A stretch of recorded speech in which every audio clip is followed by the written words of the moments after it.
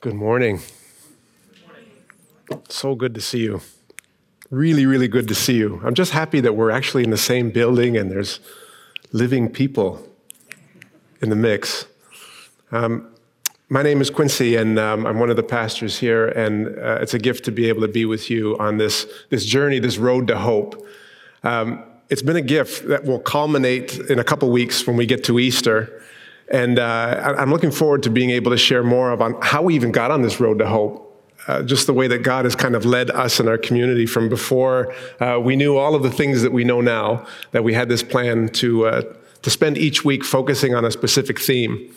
And I've so appreciated the way that we've been able to do that, not just with the teaching and with our experience in home church, but also with the resources that have come with this month of prayer in the road to hope. And each week focusing on a different theme, a different word.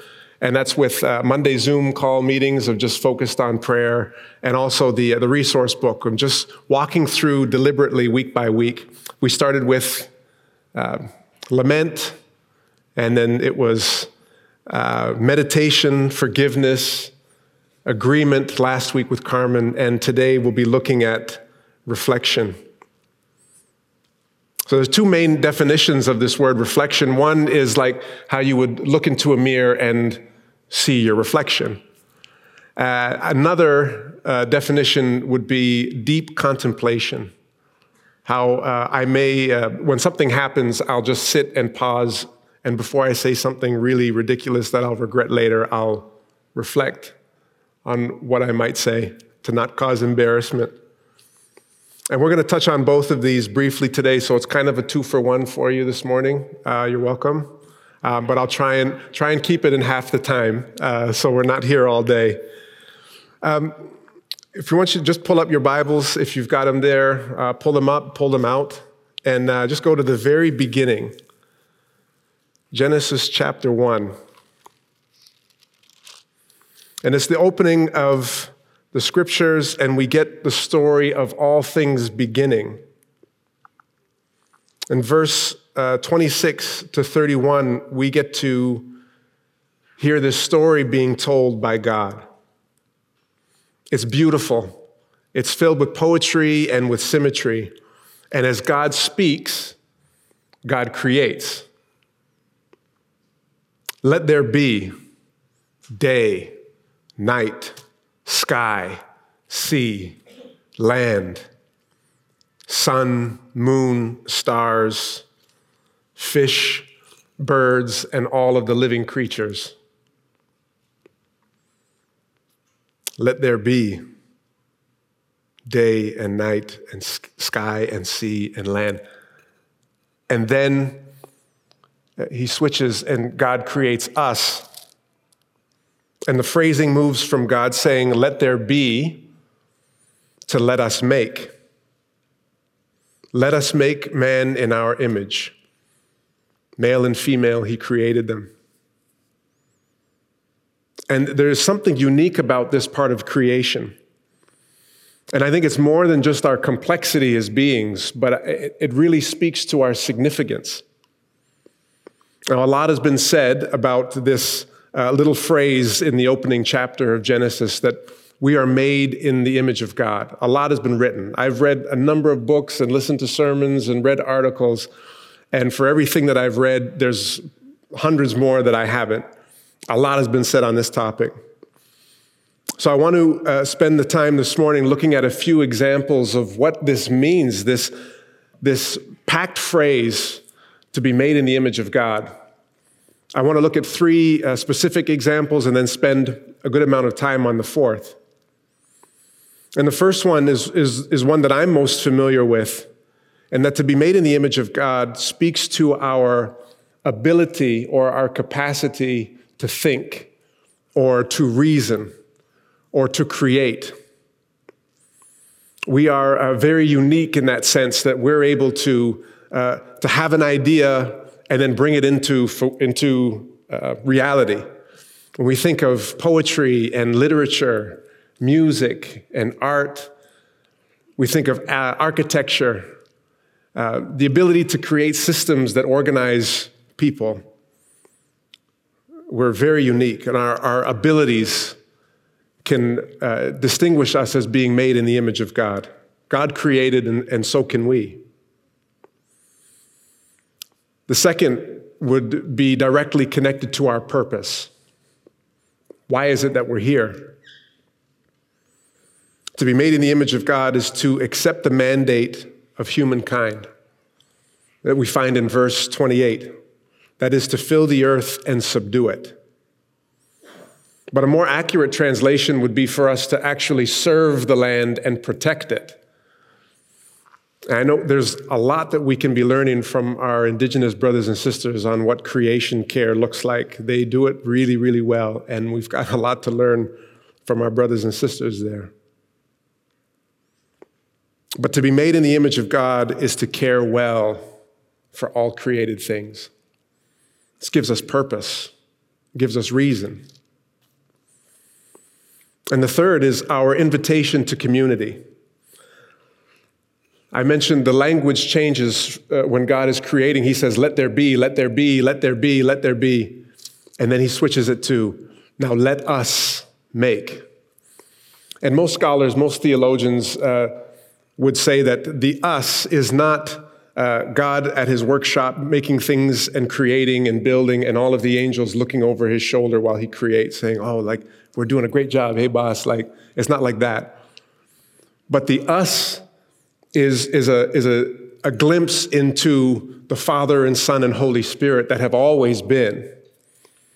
And it's this idea of community and family from the very, very beginning. Before anything is created, there is a family. The blueprint is being set to let everyone know that to be made in the image of God is to be in relationship with others. To be made in the image of God is to be in community. And all of these things are very true. Our abilities or our abilities, what we can do, our purpose, why we're here, our invitation to community. But at the very core of who we are, because even if we lack capacity to reason or to think, we know that there are people at the very beginning of life who can't create anything or can't reason. And we know of people who are near the end of their life that don't have that capacity. They lose the ability to be able to care for themselves in that way or reason in that way. Or people with significant mental or physical disabilities don't have that capacity. So does that mean that they no longer bear the image of God? Or those that don't participate in the caretaking of our creation. Maybe they actually participate in the destroying of our creation. Or maybe it's people who are in no position at all to care for anything, but they themselves are being subdued, being crushed by others. Their purpose is moved or marred, but does that mean that they no longer bear the image of God? Or those that reject being in community or have been rejected by their community. There's still something. And I truly believe that if we get this one right in how we see ourselves as being image bearers of God and that we see others, I think that this can change everything about how we live and move and have our being.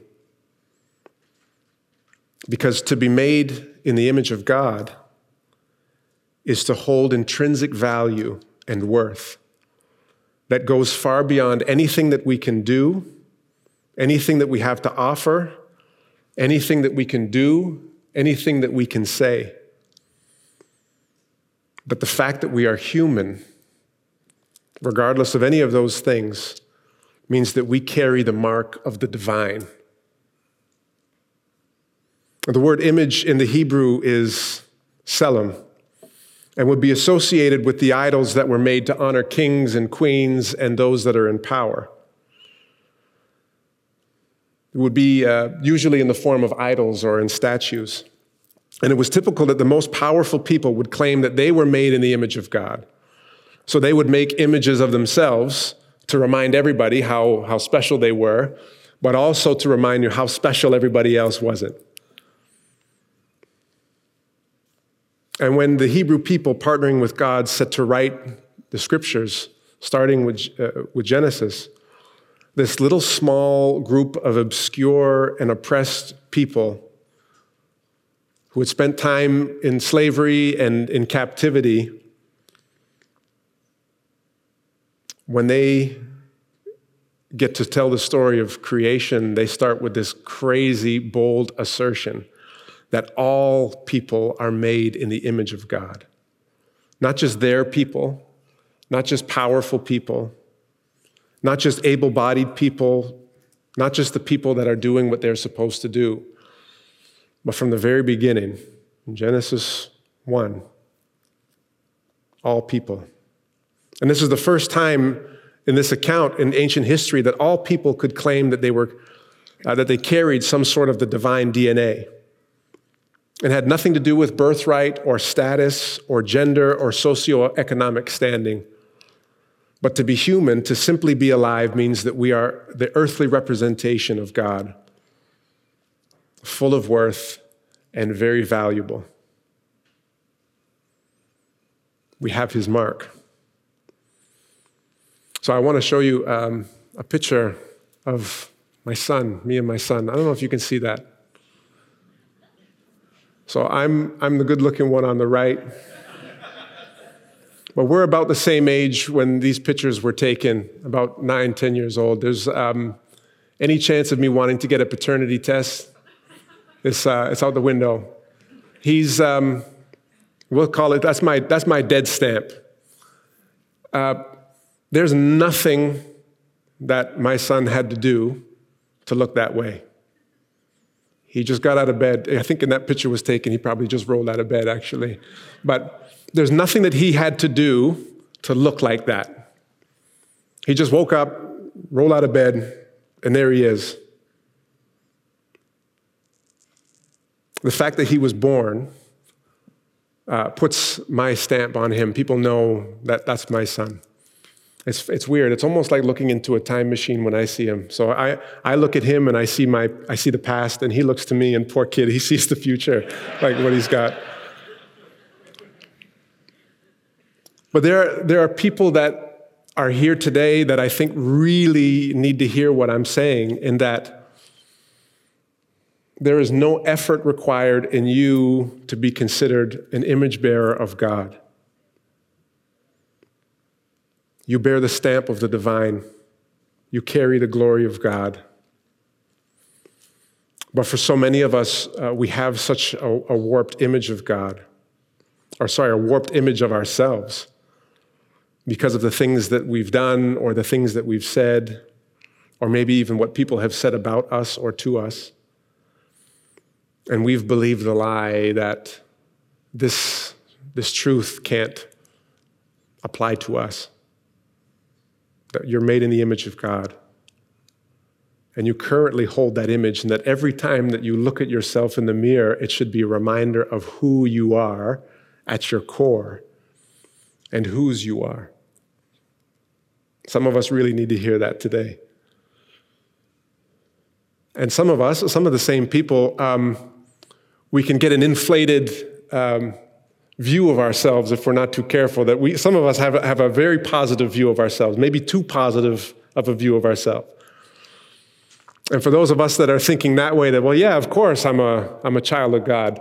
The challenge for you may be something a little bit different, and that is that it's not just you, but it's your neighbor. It's the person on the street.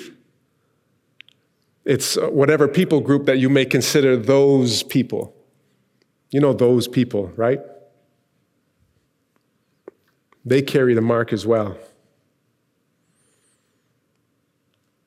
Because we often don't treat each other like that's true.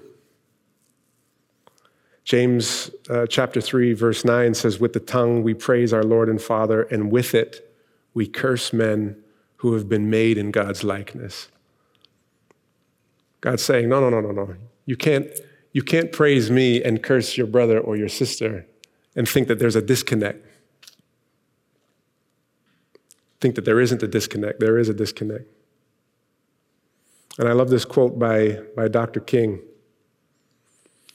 He says, "Every human life is a reflection of divinity.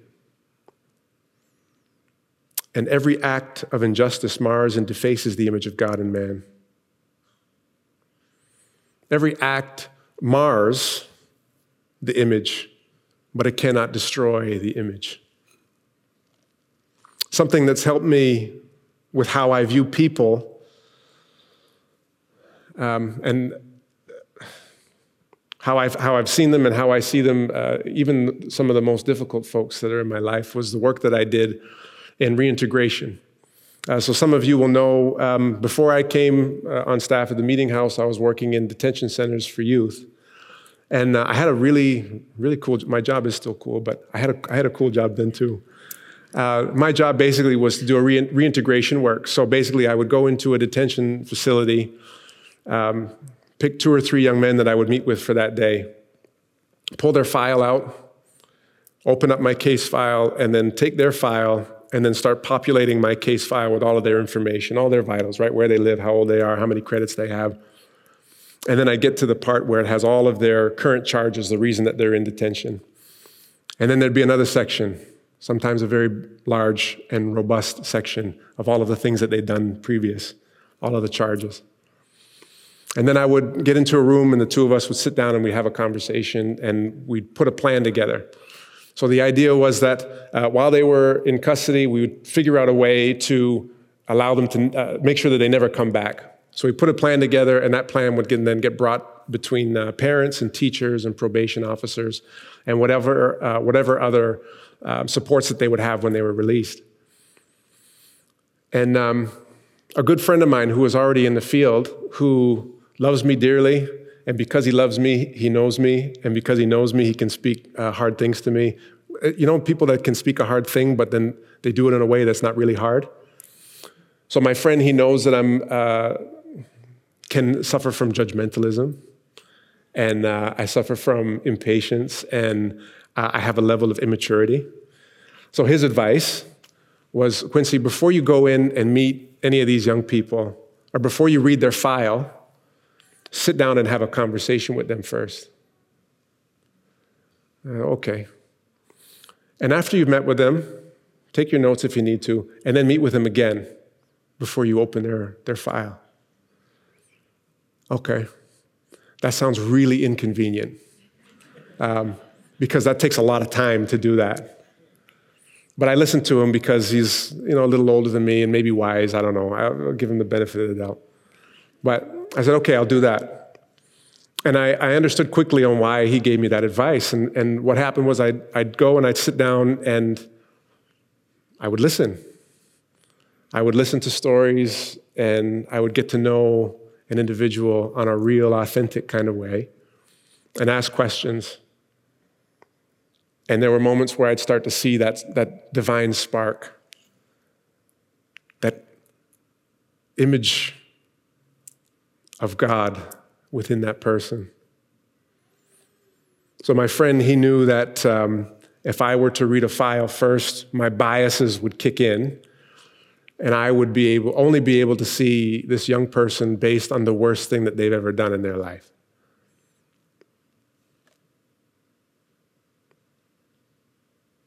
And this made things difficult in some ways, but in other ways, it helped me to see people as more than the worst things that they've ever done, but to be introduced to their humanity. And then sometimes able to clearly see the divine spark that lives within them. So this didn't affect them having to deal with the consequences.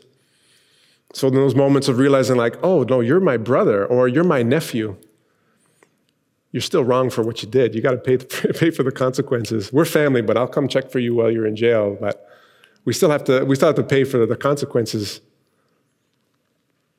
But this approach has started to spill out into everyday life. Because while I looked and listened and engaged, God began to prompt me to start looking for that resemblance, start looking for that spark.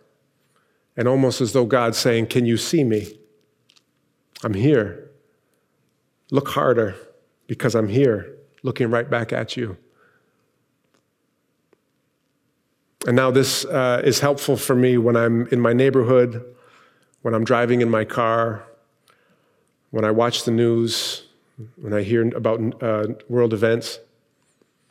I'm reminded that each and every person, without exception, bears the image of God. And this idea of being made in God's image is not something insignificant in how we view God or how we view each other. But if I'm just getting to know someone, the only accurate opinion that I can have of them is that they have intrinsic value and are made in God's image. If you grab your Bible, again, turn to the first book in the New Testament. I love this story. Matthew chapter 22. Starting in verse 15. This is Jesus there teaching, and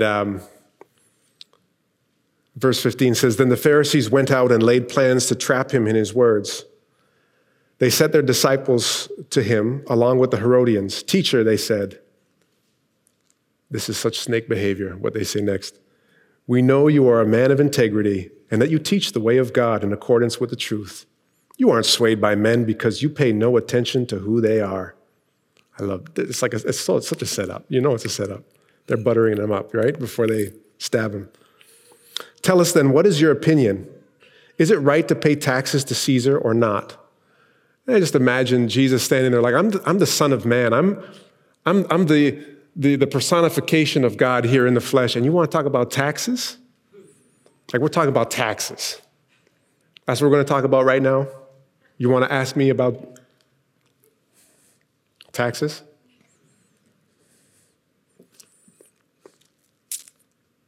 Tell us then, what is your opinion? Is it right to pay taxes to Caesar or not?